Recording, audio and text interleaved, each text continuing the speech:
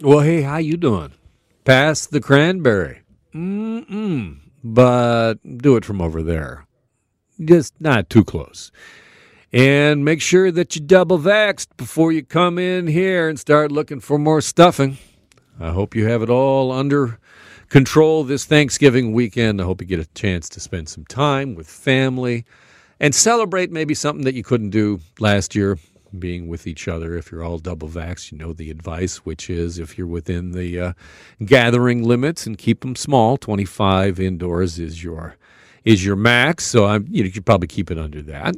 So I hope you have a great Thanksgiving weekend. One of the issues that is really beginning to dominate in terms of healthcare in this province is what's going on in emergency rooms and what's happening with doctors as things begin to open back up and people are vaxxed and are going back in for in-person consultations. The Ministry of Health has said since July it's encouraging all doctors to resume seeing both kids and adults in person. But you look at emergency wards and emergency rooms right across this province and big hospitals, and there is a tale to be told. And in August, Sick Kids Emergency Department is usually pretty quiet. It's usually the quietest month of the year. But so far this year, it was actually the busiest, 40% more than the same month last year. To talk more about what's happening in ERs and what's happening at Sick Kids, I'm pleased to welcome to the program Dr. Jason Fisher, who's a division head at Sick Kids Emergency Department. Doctor, welcome. Thank you. Nice to be here. How busy is the ER at Sick Kids, and is that a systemic problem with other pediatricians not seeing kids? So, as you mentioned, our emergency department saw 40% more children this August than last August, and 15% more than in 2019, which had been our busiest August. So, when we looked at the data, we saw that most of these visits were low acuity, or they were to address concerns that could have been seen by primary care doctors. And so, when we talk to our patients, what we're hearing is that they are having difficulty accessing care in the community. And this really happens in three ways. The first is just they're not able to see their physician.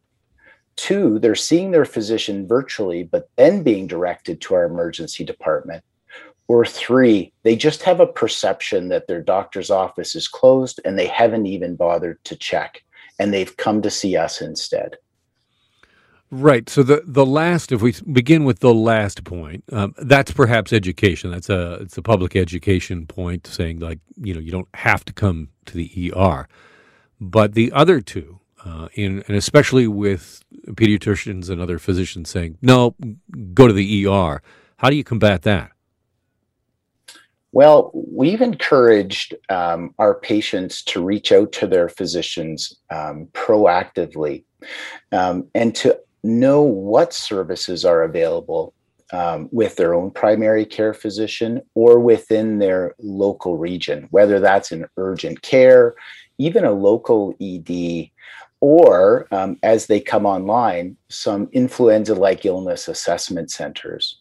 And so the first thing is knowing what is available and what is open. For those primary care offices that have not been seeing children, we really encourage them to look at those practices that have made the adjustment, that have adapted to our current environment, and can see children safely, keeping their other patients and themselves safe at the same time. I guess my first reaction when I sort of reading the story and researching it more is, as a parent, my bias would be to keep the kid away from an ER at all costs, because I would fear that an emergency room would be more dangerous in terms of possible exposure than going to a doctor's office. Do I have that wrong? Well, I think, we've worked very hard to ensure the safety of patients that come to our emergency department at Sick Kids. But the way that our emergency department is designed, the way that we staff, the way that we use artificial intelligence and other predictive tools to understand how many patients to expect. When we take on these extra volumes that could be seen in the community, it does challenge us with overcrowding. And that's our biggest concern. We're really committed to delivering the highest quality, the highest safety, and the best, patient and family experience we can. And when we're overcrowded, that becomes really challenging for us. We're just not built for that. We're built for making sure that children that have emergencies, that are ill or injured, can be cared for in a timely fashion. Well, hopefully we can get the message out that people go to their primary providers and that those pediatricians and those doctors begin to see people in person more. Dr. Fisher, thank you so much for your time today. Really a pleasure. Thank you.